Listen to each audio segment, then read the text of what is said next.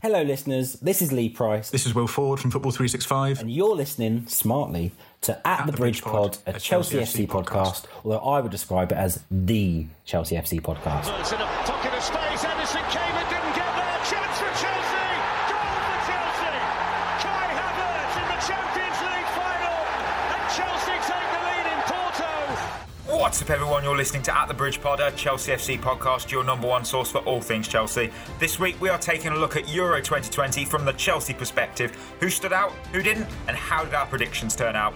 Now here are your hosts all the way from the UK, Mikey Berth and Chris. Welcome back everyone to another episode of At the Bridge Pod. I'm your host Mikey, and for England, football didn't come home. The weather did. Whoa, it's toasty. I'm joined as always by my two co-hosts Berth and Chris. How are we doing, guys? Oh, you know what? Why did you have to say that? I was just getting over it not coming home. You said it was coming home last week. No, we were all did. convinced, apparently. And in all fairness, we was very close, and it was a great effort, and we lost to a very, very good team. So we should be proud of England, because I certainly am anyway. But England aside, I'm very good. It's quite warm, I must admit. I'm sweating right now just recording this. Chris, how are you doing? I was all right until I had to sit in the car to record this in this heat, and now I'm sweating. It's actually dripping off me. So by the end of this, I reckon I would have lost weight. I'll tell you what, this is why we need video. We need a video edition of this show. This episode, to be fair, I say that. My little bit of information I wrote down was, well, once we've recorded this, I'm going to watch the new Space Jam, and I'm really hyped for it. But now I just feel like, considering I've said about video and just sort of bit of banter on you, I dropped ketchup down myself, so I kind of don't want video at the moment. So I was like, nope, don't need that. Well, to be fair, like we said before recording, I'm currently eating my pizza. So, I've got tomato all around my face. I've got barbecue sauce down. Key information, toppings. Right, okay, this is going to be very controversial. I know, obviously, this isn't football related. You've picked pineapple, haven't you? No, I haven't, Okay. right. It's margarita, which a lot of people say is boring. Not and really. I get it. Classic. But tell me one time you've had a bad margarita pizza. That is true. That's all I'm saying. I don't like to get experimental. I don't want too many toppings. I just want to eat it, enjoy it, and feel good about it. And I am currently feeling good about my pizza. That's fair enough. Other than the pizza, we're going to give a special shout out. This is a terrible segue. I'm going to give a special shout out to all the incredible messages we've had this week from listeners, because we have had a fair few. So many different places on this planet, and it's just still amazing to think that people listen to our show in different corners of the globe, be it Canada, Trinidad, which was one particular one that was like, wow.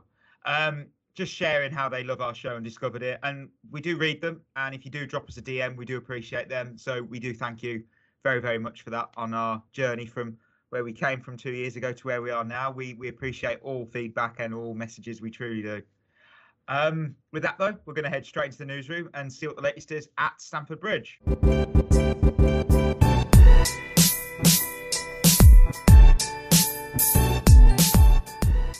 So this episode, we're going to be looking back at Euro 2020 from the Chelsea perspective, of course. But first, you know where we're going. We're heading into the elevator of transfer news to find out the transfer news. Chelsea have reportedly offered Kurt Zouma plus cash for Roma defender Gianluca Mancini. Marc Guehi is heading to Crystal Palace on a 5-year deal. It includes a sell-on and a buyback option, apparently. Jorginho has been named in the UEFA Euro 2020 team of the tournament. Jules Koundé would push for a move away from Seville this summer if a serious offer came in for him from Chelsea. He's already rejected Spurs. Wayne Hennessy is going to be joining Burnley and not Chelsea as first expected. Chelsea have inquired to Juventus about Federico Chiesa. Juventus have declined those talks. Apparently the bid was around 100 million euros. Ross Barkley and Loftus-Cheek are expected to leave Chelsea on loan or on permanent deals if a buyer can be found. Newcastle have been monitoring Conor Gallagher. They're interested in taking that guy on loan. We're still interested in Declan Rice. We're also looking at a variety of centre-backs and showing interest in Nicholas Sewell and Ben White. Chelsea have made an offer to Dortmund, including one of Hudson-Odoi or Tammy Abraham for Erling Haaland. Chelsea have not made any offer for Erling Haaland. Dortmund will not entertain any swap deals for Haaland. And finally, no one has a clue what is going on with Chelsea and Erling Haaland. Guys, what what are your thoughts on all of those great bits of news? Probably the Haaland bit's the best, but go ahead. I mean, to be fair, we've talked a lot about the Haaland situation, so I think I'll try and shy away from that. Obviously, that rumour isn't going to go away anytime soon, and that will just rumble on and rumble on. Hopefully, we get him, but it's going to be one of them. It seems. I think being blunt, no one has a fucking clue. No, it's the just amount all of rumour. backward and Yeah, forth. Yeah, yeah, I totally agree. But I'll pick up a few points like I have the past couple of weeks. A lot of people have been upset about the Marc Guehi situation, and I get it. I do get it. I think it was a strange one because you thought after selling Tomori to AC Milan, you thought maybe Marc Guehi could have a chance at Chelsea, and it just seems that he's got a lot of potential, and it seems like it may be another one of those where we end up buying him back for double the price we sold him for. Let's be honest, I don't think he's Chelsea ready yet. Could he eventually be Chelsea ready? Yes, I think so. But so could Tomori. So I think, in my personal opinion, I think I was more upset over the Tomori situation than the Guéhi situation. I think when it comes to someone like Chiesa as well, I'll go on to that point. I think Chiesa looked superb in the Euros. I think for me, he was one of the standout players. I think he really gave that spark to Italy going forward. I think he scored some very important goals. And he even looked good for Juventus last year when I watched them. So, I mean, 95 million is quite a lot of money. And I don't think we need sort of a winger right now. I think we're sort of okay in that department. But, he is a great player. But I don't think we'll actually get him. I think that is just sort of rumour and sort of hearsay at the moment. It's a weird one with Chiesa because he's on loan at Juventus.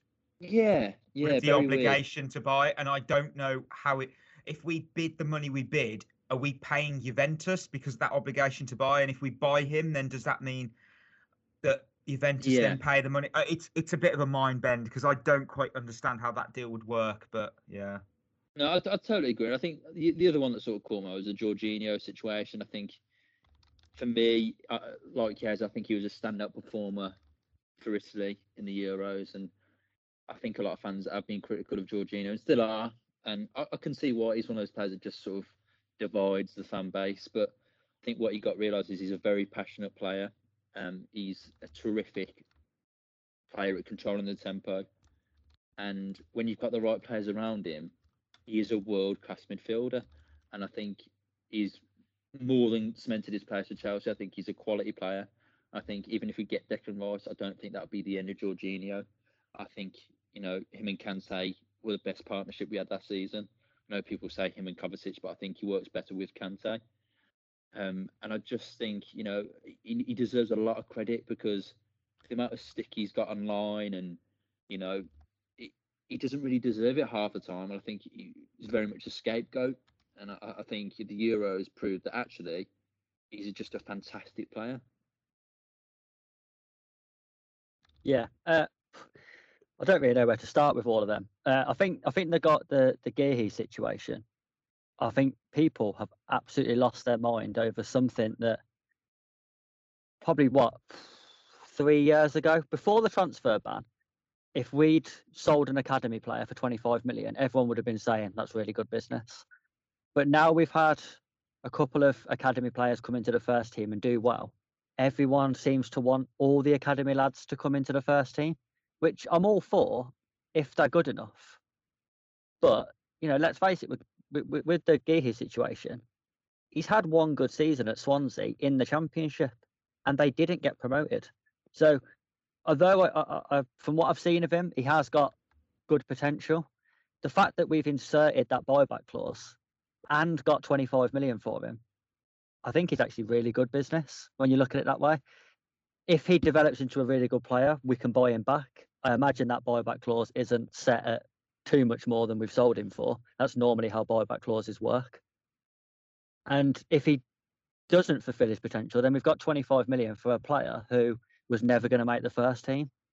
I don't think you can turn that sort of money up for a player who's never played a minute for you. I agree with you, Berth.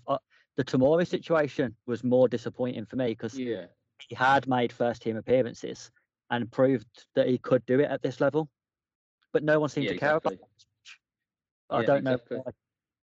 that was. I think everyone's getting frustrated with the Haaland situation because they want that sorted. And I've seen some tweets about it just shows that there's no pathway for the academy lads into the first team and that anymore. And I just think it's all a massive overreaction to one player sale who may or may not turn out to be good.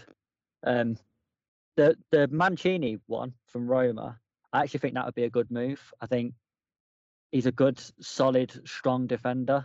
He's played in a back three at Roma. He's played in a back four at Roma, and he can play defensive midfield as well. So if we could get him, he's more versatile, I would say, than Kurt Zouma is. I think Zouma was excellent under Lampard in a back four, but he does struggle in a back three, and obviously he can't play holding midfield either. So I do think that move would make sense because I just think Mancini would give us more depth in different formations and different positions. Yeah, no, I think that's fair. I mean, the Loftus-Cheek thing comes to mind. As we've always said, it's probably the end of the line for him potentially. Barkley as well. We do need a backup goalkeeper at some point, so it's a bit of a shame. I'm really gutted about Hennessy, but we do need a backup goalkeeper at the end of the day. So we'll just go for someone else, I suppose, if Sergio Romero's up there. The Ben White and Nicholas Sewell, some people, I saw that actually, Marc Guehi, we're getting rid of him, but we're going to go for those two. And you're like, social media is toxic at the best of times, but it just seems to be, like I tweeted out earlier, it's almost like everyone's expecting that, what are the board doing right now? Are they just sort of, they're not sat on their phones, guys, playing Candy Crush or Fortnite. They're actually working. We've always done our business privately. We always have. And if you want an example for now, was Marc Guehi going? No one knew that until bang, it happened. Let's just calm down. As again I tweeted out of all the top 10 sides, only Leicester, Liverpool, and technically Manchester United, because Sancho isn't official, and I know they've got Tom Heaton back, but no one's made a major signing. So let's just chill. No, I don't see any Man City fans losing their minds yet. It's a small minority that are losing their minds, but it always feels like it's louder than it actually is with the Haaland thing. Just let it play out. It'll either go the way we want it or it won't. If it doesn't, I'm sure the board have many other targets, be it Lukaku or someone else. Let's just see how it goes. Simple as that. So Euro 2020 concluded with a penalty shootout. I'll keep it. I was going to bring up England, but I can see it's still going to be a sour topic. But we'll have a look at it from a Chelsea perspective. We got two European champions for both club and country in Emerson and Jorginho. We've talked up the prospect of N'Golo Kante for the Ballon d'Or if France won. But does this mean there is a campaign for Jorginho to lift that award after his outstanding year so far? No, I don't think he should get it, and I don't think. Please leave. No, but this is coming from someone that I didn't think Kante should have got it if he won the Euros. Yes, Jorginho's been fantastic for Italy. He's been fantastic for Chelsea, but has he been Chelsea's best player? No. Was he named player of the tournament? No. Was he Italy's best player at the tournament? Potentially no. I just think when you look at someone like Lewandowski, who's just been incredible this year. I know he hasn't won like a major trophy, but look at his season for Bayern Munich. You look at Messi, who's just won the Copa America, and he's just been ridiculous for Barcelona, being their best player, being Argentina's best player of the Copa America. I just think there are better options. Well, not better options, that's badly worded, but I think there are more obvious choices, I think, for the Ballon d'Or. And no, I'm not taking anything away from Jorginho. Obviously, just what I said. So I think he's been fantastic, but I don't think he should get it, and I don't think he will get it. Chris? I agree with Beth. However, I agree with what Jorginho said about it himself. If we're talking about talent, and he's nowhere near, but if you're talking about successes, then he is right in what he said, in that no one has won more than him this year. Messi was incredible for Barcelona, but they had a really bad season.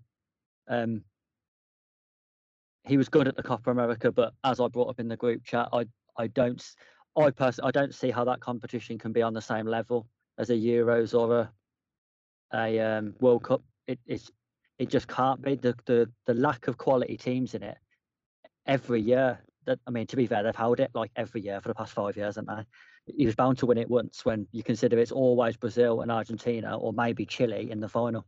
It is an individual award though, and Messi had a great season individually himself, as did Lewandowski. I just think it's that thing with Jorginho where if he hadn't already divided the Chelsea fan base as much, so he didn't already have so many fans almost against him, would we have looked at him differently this season in terms of his contribution? I'm not sure. Would he have been more valued if people hadn't already took a dislike to him? If you know what I mean? Yeah, I see what you're saying. And it's that thing where I think if it was Luka Modric or if it was Toni Kroos, for example, who had played like Jorginho did in the Champions League and won it with Real Madrid, and then played like Jorginho did in the Euros and won it with Germany, and people was talking about Toni Kroos winning the Ballon d'Or, would there be such a reaction to it as people saying how stupid it is? I didn't hear that when Luka Modric won it. There was a few murmurings that he probably didn't deserve it, but no one was losing their mind like they are with the Jorginho thing. I do think sometimes people judge players on what they don't do or on what they've failed at in the past rather than what they're doing now. I don't think he should get it, but I'm just saying, I just think if he was playing for Real Madrid or Barcelona and doing the same things, I don't think we'd be having a conversation about does he deserve it or not. I think we'd just let it play out. Yeah, you know what? It's funny you should say that, Chris, because I listened to our Euro prediction podcast before the Euros, and I said if England won the Euros, would Mason Mount be in with a shout of the Ballon d'Or? And I think if Mason Mount, and obviously England won the Euros, and Mason Mount was to go on and get the Ballon d'Or, would have Chelsea fans been as upset or as divided, or would you know what I mean? I think they'd have been really happy and really a lot more behind it than they would the Jorginho to win the Ballon d'Or situation. Definitely. Well, Messi's odds on. He's 2-5 to win it, and then it's Lewandowski at 6-1, and then you got Ronaldo, Jorginho both at 10-1. Then Harry Kane, he's in fifth. So, yeah, for me, they're not going to judge the candidates on the recent games, as in the Jorginho penalty. He missed it. That's never going to matter. It never does. It's all the performances across. I say the season, but it's not, is it? Because it's based on the year. And even on that basis, Messi will win it. I mean, he will. I think even without the Copa America, he's just too hard to neglect because the award, he gave so much last season for Barcelona. Without him in the Barcelona team, even at the age he is now, Barcelona are lucky to be finishing top 3. I mean, would they even be in the Champions League spots without Messi last season? No. I mean, we've seen so many stories and their debt and and it is an abysmal situation they've been left in. But to make it easy, Jorginho is not as vital to us as Messi is to that Barcelona and Argentina side. And although I'd argue that Jorginho is super important to the national team, he's not super important to club level throughout our season. That's it as a season. Tuchel obviously swapped him in and out of the side, and his kind of role of importance did sort of change. Does he deserve to be on the list? I mean, he's been phenomenal in the second half of the season and in the Euros. He's a winner, 2-time winner. So, yes, of course he does. Will he win it? No. I think Messi's walking it because of the fact that he carried Barcelona and he's got that international trophy. Simple as that. No one can go, well, Ronaldo's got one, Messi's got one. And fair play, it was great to see him when their final whistle went and they all went towards him. It was just so heartwarming to see because he deserves it. He does. Apart from, though, his value jumping up, I'm going to move to the other 2-time winner. Do you think this quarter changes anything for our backup left back in Emerson? I mean, isn't this now the perfect time to sell him and make the most profit on a sale, or should we look at keeping him within the squad? It's an interesting point. I didn't really think of that because I actually think Emerson had a very good Euros. I think really good Euros, to be fair. Yeah, he played very, very well. Look, I think it depends what you want to play and what Tuchel wants to play next season. I think if you're looking at keeping the 5 at the back and playing with wing backs, I do think Marcos Alonso is just a better option because I think he's more of a goal threat than Emerson. Emerson as a left back gives you more options and I think he's better than Alonso. I think he's obviously quicker. I think his recovery runs a lot better than Alonso. So I think it all depends on what Tuchel wants to play. I think it looks like we're going to play at 5 at the back next season, so I think it might be a good time to to shift Emerson on now, especially after having a good Euros, being a European champion now. So maybe it is a good time to actually make some profit on him and get him for more, sell him for more than we thought he was going to. So yeah, I think selling him would be a good option right now.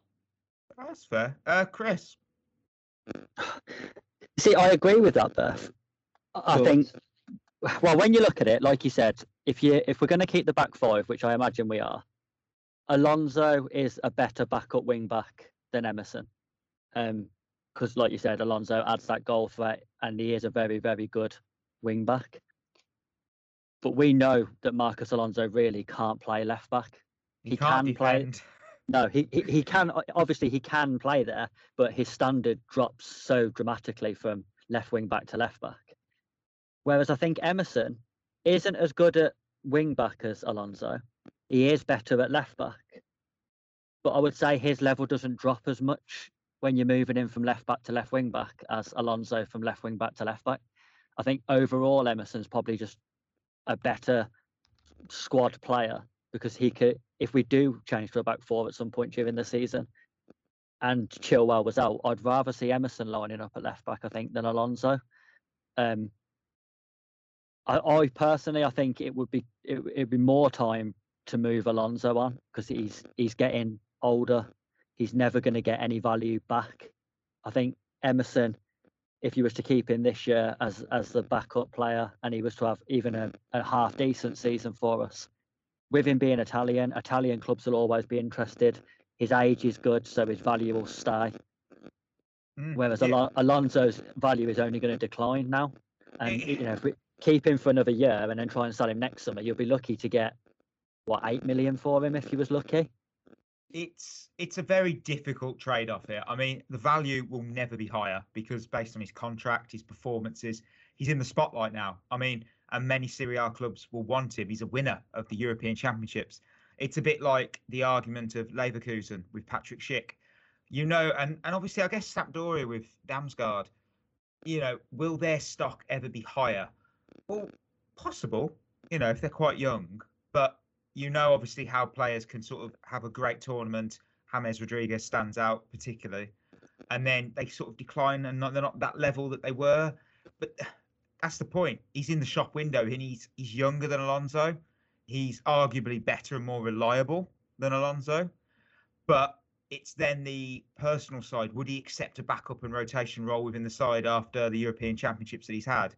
I mean, if I'm him, I'd want to play. And the potential to do so back in my home country, I'd push for the move to the Serie A. I would, because home country, I know I'm going to be playing week in, week out. I know Chelsea, great team. They're the European champions, but they're going to pick Chilwell over me. The final point, though, on Emerson, I mean, people have got to remember when we signed him, he was one of, if not the best left back in Italy before he joined us. He weren't a bad player. I mean, I know you could go, well, he weren't that. Honestly, if you look at the Serie A and look at the left backs that were in around his time at Roma, he's one of the standout stars. And he has the quality to do well, and he showed us he can do. But I just feel I could see him being moved on instead of Alonso. I just feel that I wouldn't be surprised if the board they want apparently 20 million for him, and a lot of clubs are balking at that. I think that's kind of a bargain, really, considering, you look at other stars after a European Championships or a World Cup, but you have to see, really. I do think on that, though, the thing is, I agree, he could very well now say, I've just won the European Championships with Italy. But until the Spinazzola injury, he was second choice there as well. Correct, yeah. I don't know which Italian club he would go to where he would definitely play every single week, unless he drops down like a tier of club. If you look at the Champions League clubs from Italy, you've got Inter Milan, Juventus, Atalanta, AC Milan. I'd say Napoli get first 11. Yeah. I mean, possibly, but I don't think he's guaranteed at any of those. So he could move and be a backup player at any of them as well. So I do think it would be a slight risk for him to do that.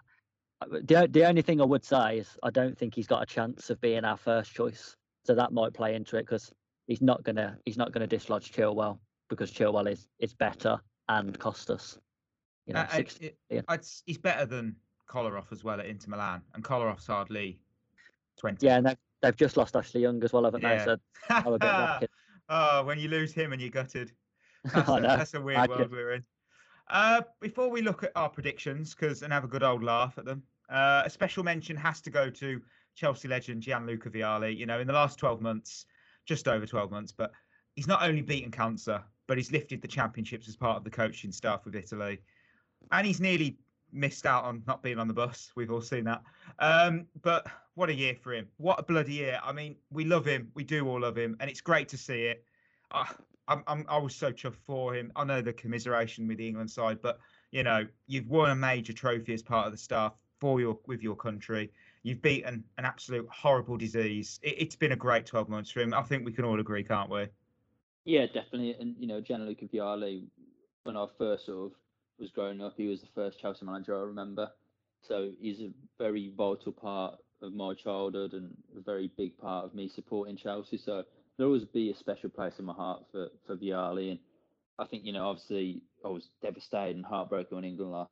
But looking back, you know, you kind of are happy for Vialli and are happy that and first and foremost, that he's healthy and smiling. I think that's the main thing that you want him to see. And now that he's won a European trophy and been a part of that, I think that's also really, really good to see as well.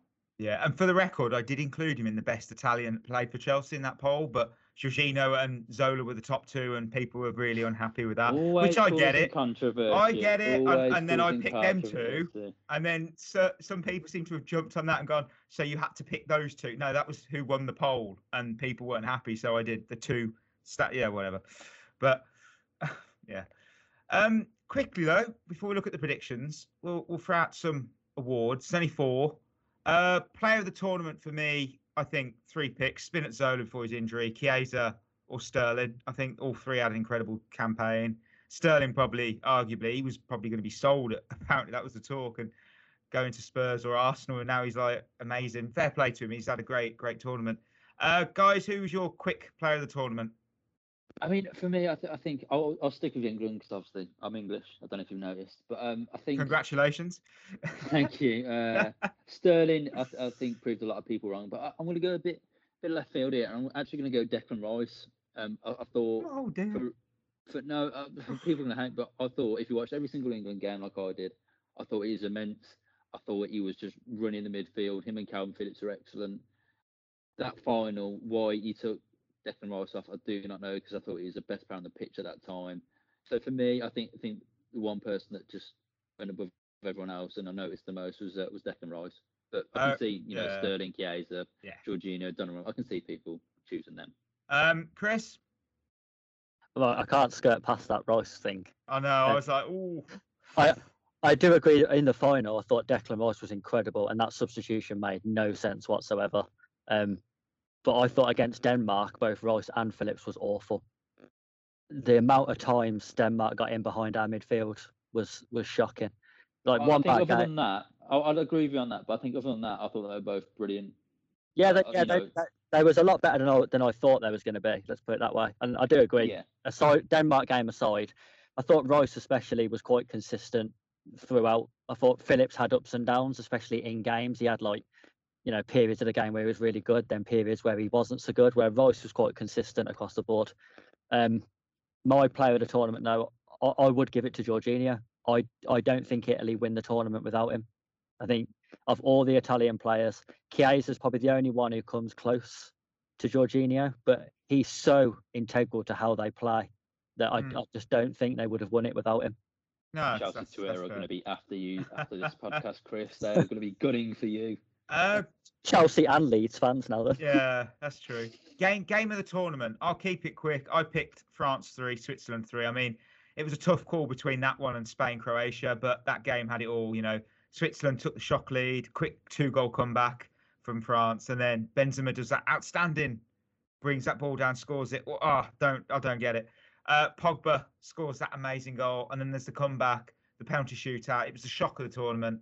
That's my pick, guys.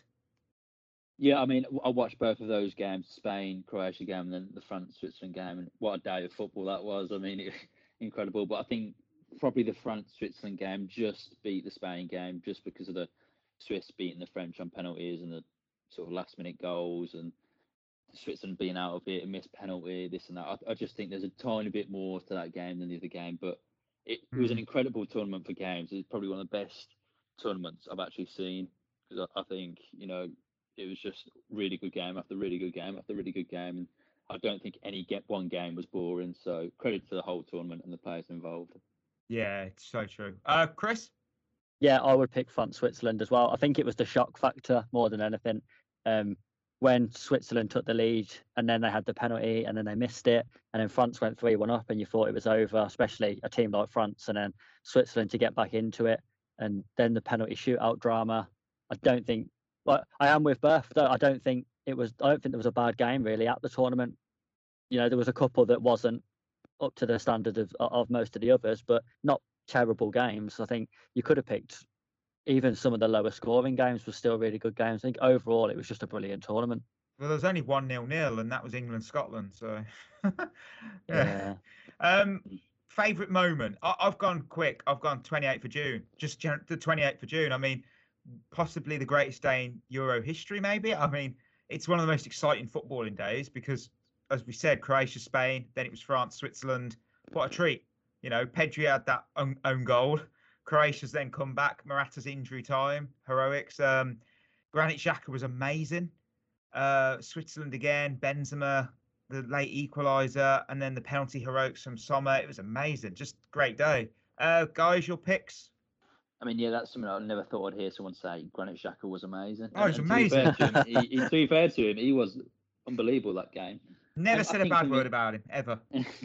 I think for me, watching England in a international final, sorry, I think that is something that you just don't see very often at all. So that could be a once in a lifetime opportunity. I know we lost again; it was heartbreaking on that, but I think after that semi-final, the way I felt was an incredible feeling, and that's why football is so amazing, because you get moments like that, and I just think that for me it's very hard to top watching your national side get to a tournament final.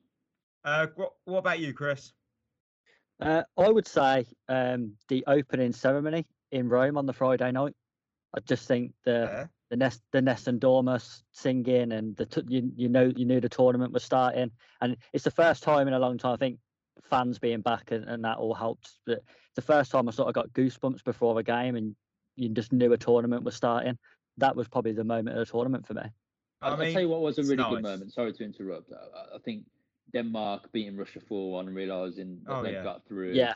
And then, when I was on the phone, for Ericsson and that, I think that was a really beautiful moment, a real sort of, it showed great sort of strength between friends and sort of unity. I just think, as a neutral, I thought that was a really beautiful moment to see.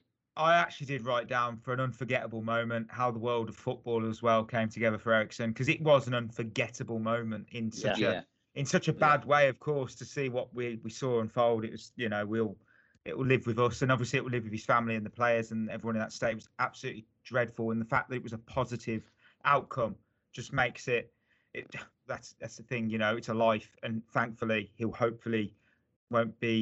go on to live a full life. Obviously whether he plays again is up in the air, but at the end of the day he's alive, and that's what matters really.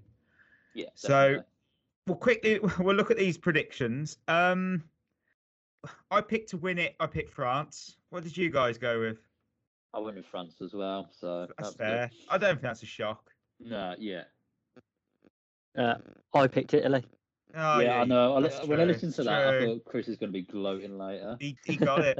I mean, it's a bit like the dark horses, because obviously that's the next category. And I did say Denmark or Italy, but I couldn't pick, Italy, are they really a dark horse? And I could see the argument.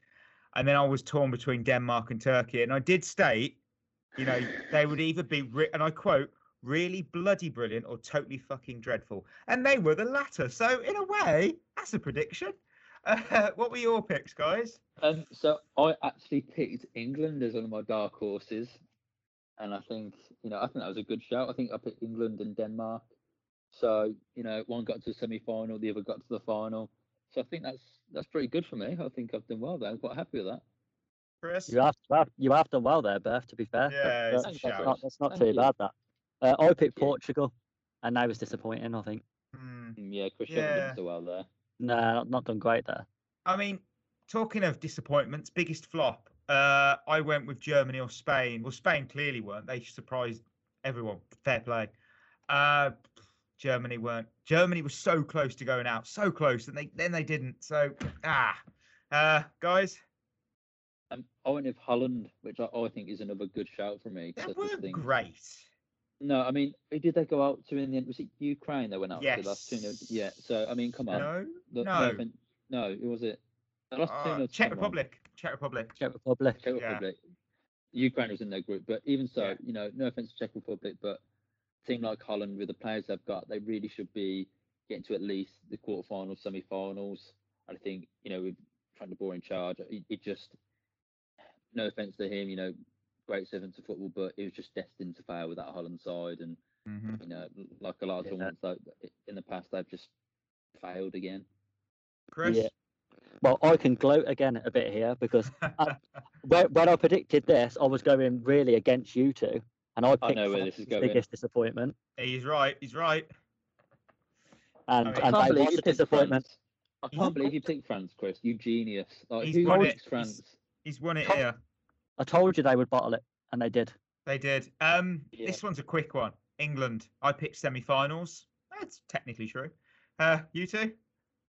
So I'm going to go on a bit of a rant here because obviously, I'll pick quarterfinals.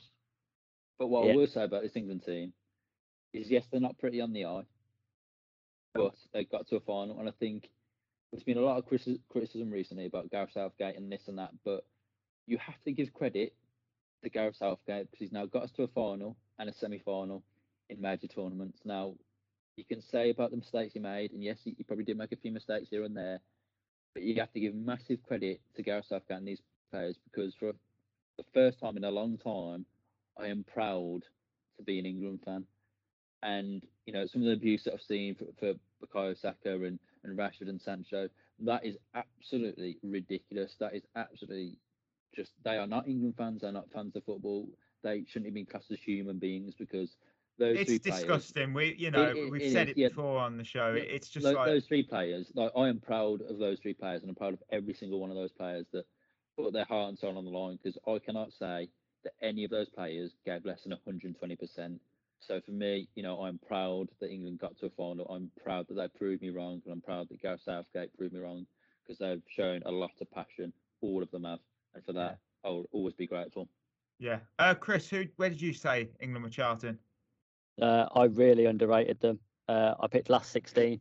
Ooh. I didn't see us beating a big side at a tournament. That's fair. I think Berth's right. I think Southgate deserves a lot of credit for getting us to a World Cup semi-final and then a European Championship final. I do think the problem that people have with Southgate, and I don't think anyone could argue with it, is in the World Cup semi-final and in the final of the Euros, he made terrible decisions that ultimately cost us the game. And that's the problem. He's doing a good job to get us there, but then he's folding in the major moments of those games. Hopefully, I think he deserves the next tournament because hopefully if he's learnt from those two games and he can get us there again, then hopefully next year. Hopefully he won't make those same mistakes again. And then, hopefully we can go on and win it this time. I mean, hopefully Scotland are in that final if you've watched Tomorrow War. So no, they're in it. It's great. The Golden Boot. I went with Lukaku. Now he got joint third place with 4 goals. So that's what it is. Guys, did any of you go an absolute worldie and say Patrick Schick or Ronaldo? I went with Harry Kane. Got third? You got third? Yeah, that's not the worst shout. I mean, I did fear when the first 3 games he didn't score, but he came good, and that's all that matters. Chris? I picked Harry Kane as well. So yeah. I mean, finally, the player to watch, who I called the Milan Baros Award. I think I've kind of got a fair shout here because I went with Ukraine's Viktor Shchenkov, and he didn't get much game time. But I also went with Sweden's Alexander Isak. Now, he had a great tournament. And for me to say that the award is to be talked about by every major club, will he join, will he not? I think Isak's probably in that bracket this summer. Probably. I didn't go with Patrick Schick when I probably should have. But, guys, who did we pick? Just on the Isaac point, I thought he was fantastic, and I think I did briefly mention him, and I thought, watching him, I thought, he's going to be a world class player because he looked unplayable at times for Sweden. The player that I picked though was Kai Havertz, who I thought actually had a really good tournament. I think you could argue he was Germany's best player, especially in the game against Portugal. I thought he gave Portugal an absolutely torrid time.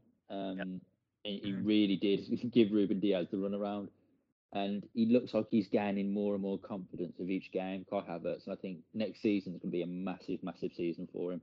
Yeah, that's very spot on. Chris, who'd you go with? Kai Havertz was the best player against England as well, I thought. He's definitely Germany's best player. Definitely. Yeah. I was unlucky with mine because I picked Lorenzo Pellegrini, and then I think it was the day after we recorded the pod, he got injured and missed the tournament. Always. So what you're saying is, Chris, it wasn't a very good prediction. No, I'm saying if he was there, it would have been like...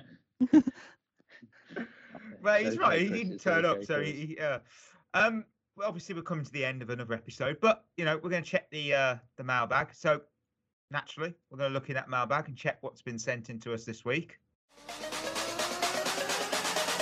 You've got mail.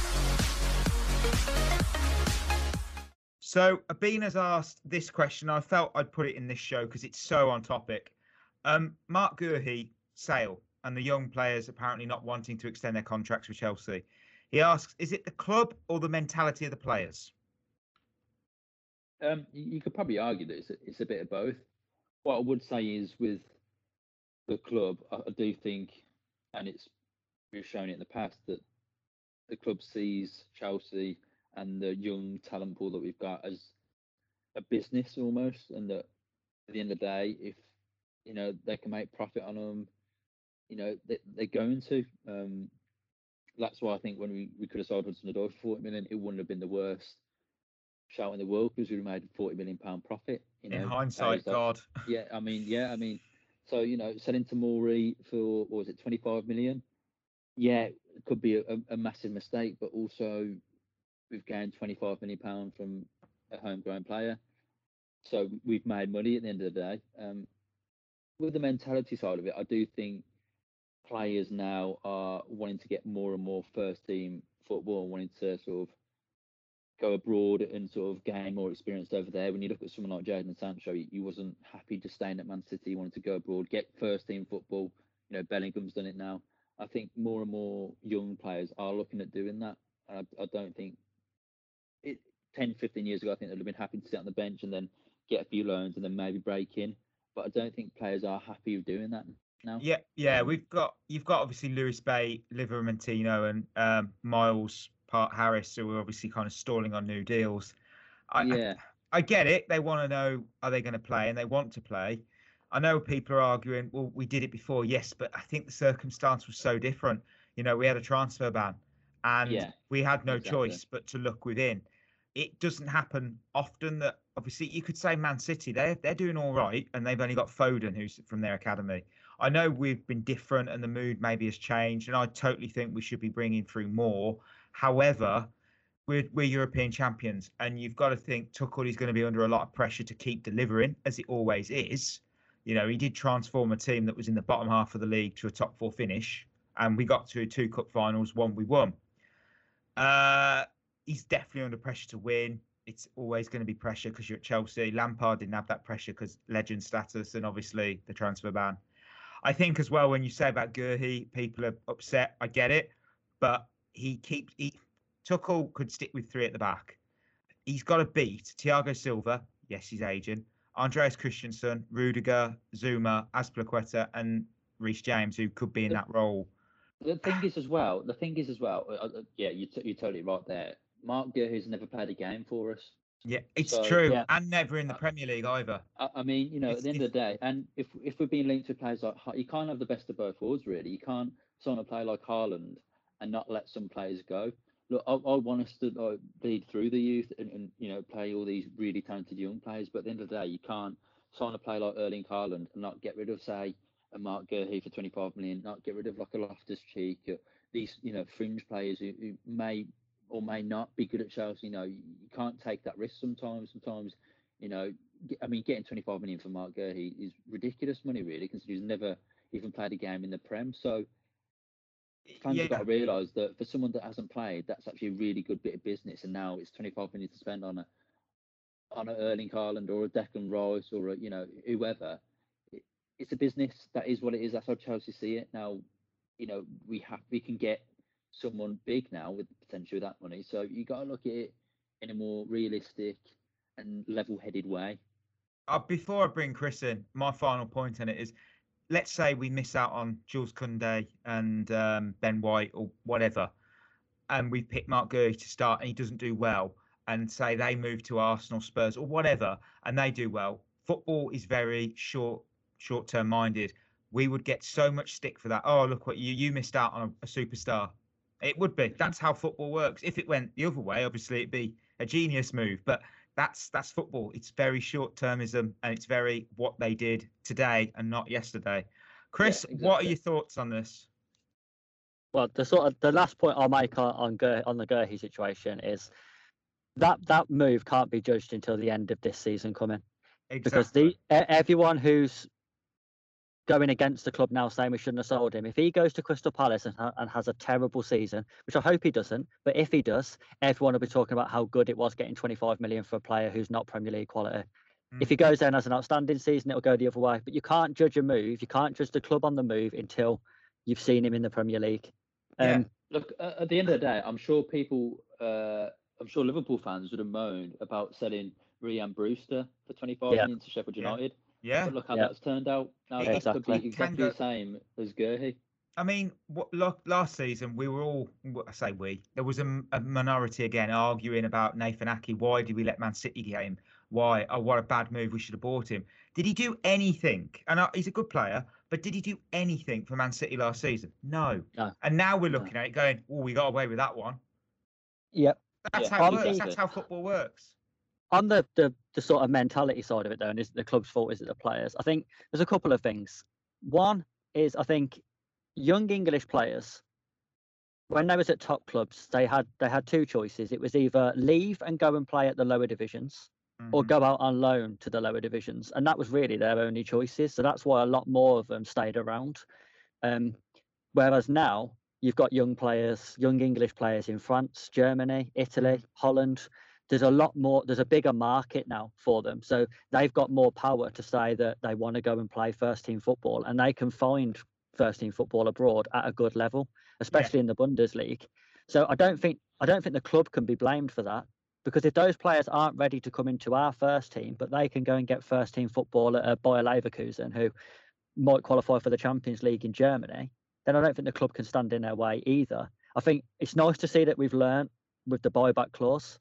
I think that is the most crucial thing. When you're letting young players go, if you can always insert that buyback clause, it always gives us, or even a first refusal, it always gives you the option of getting those players back.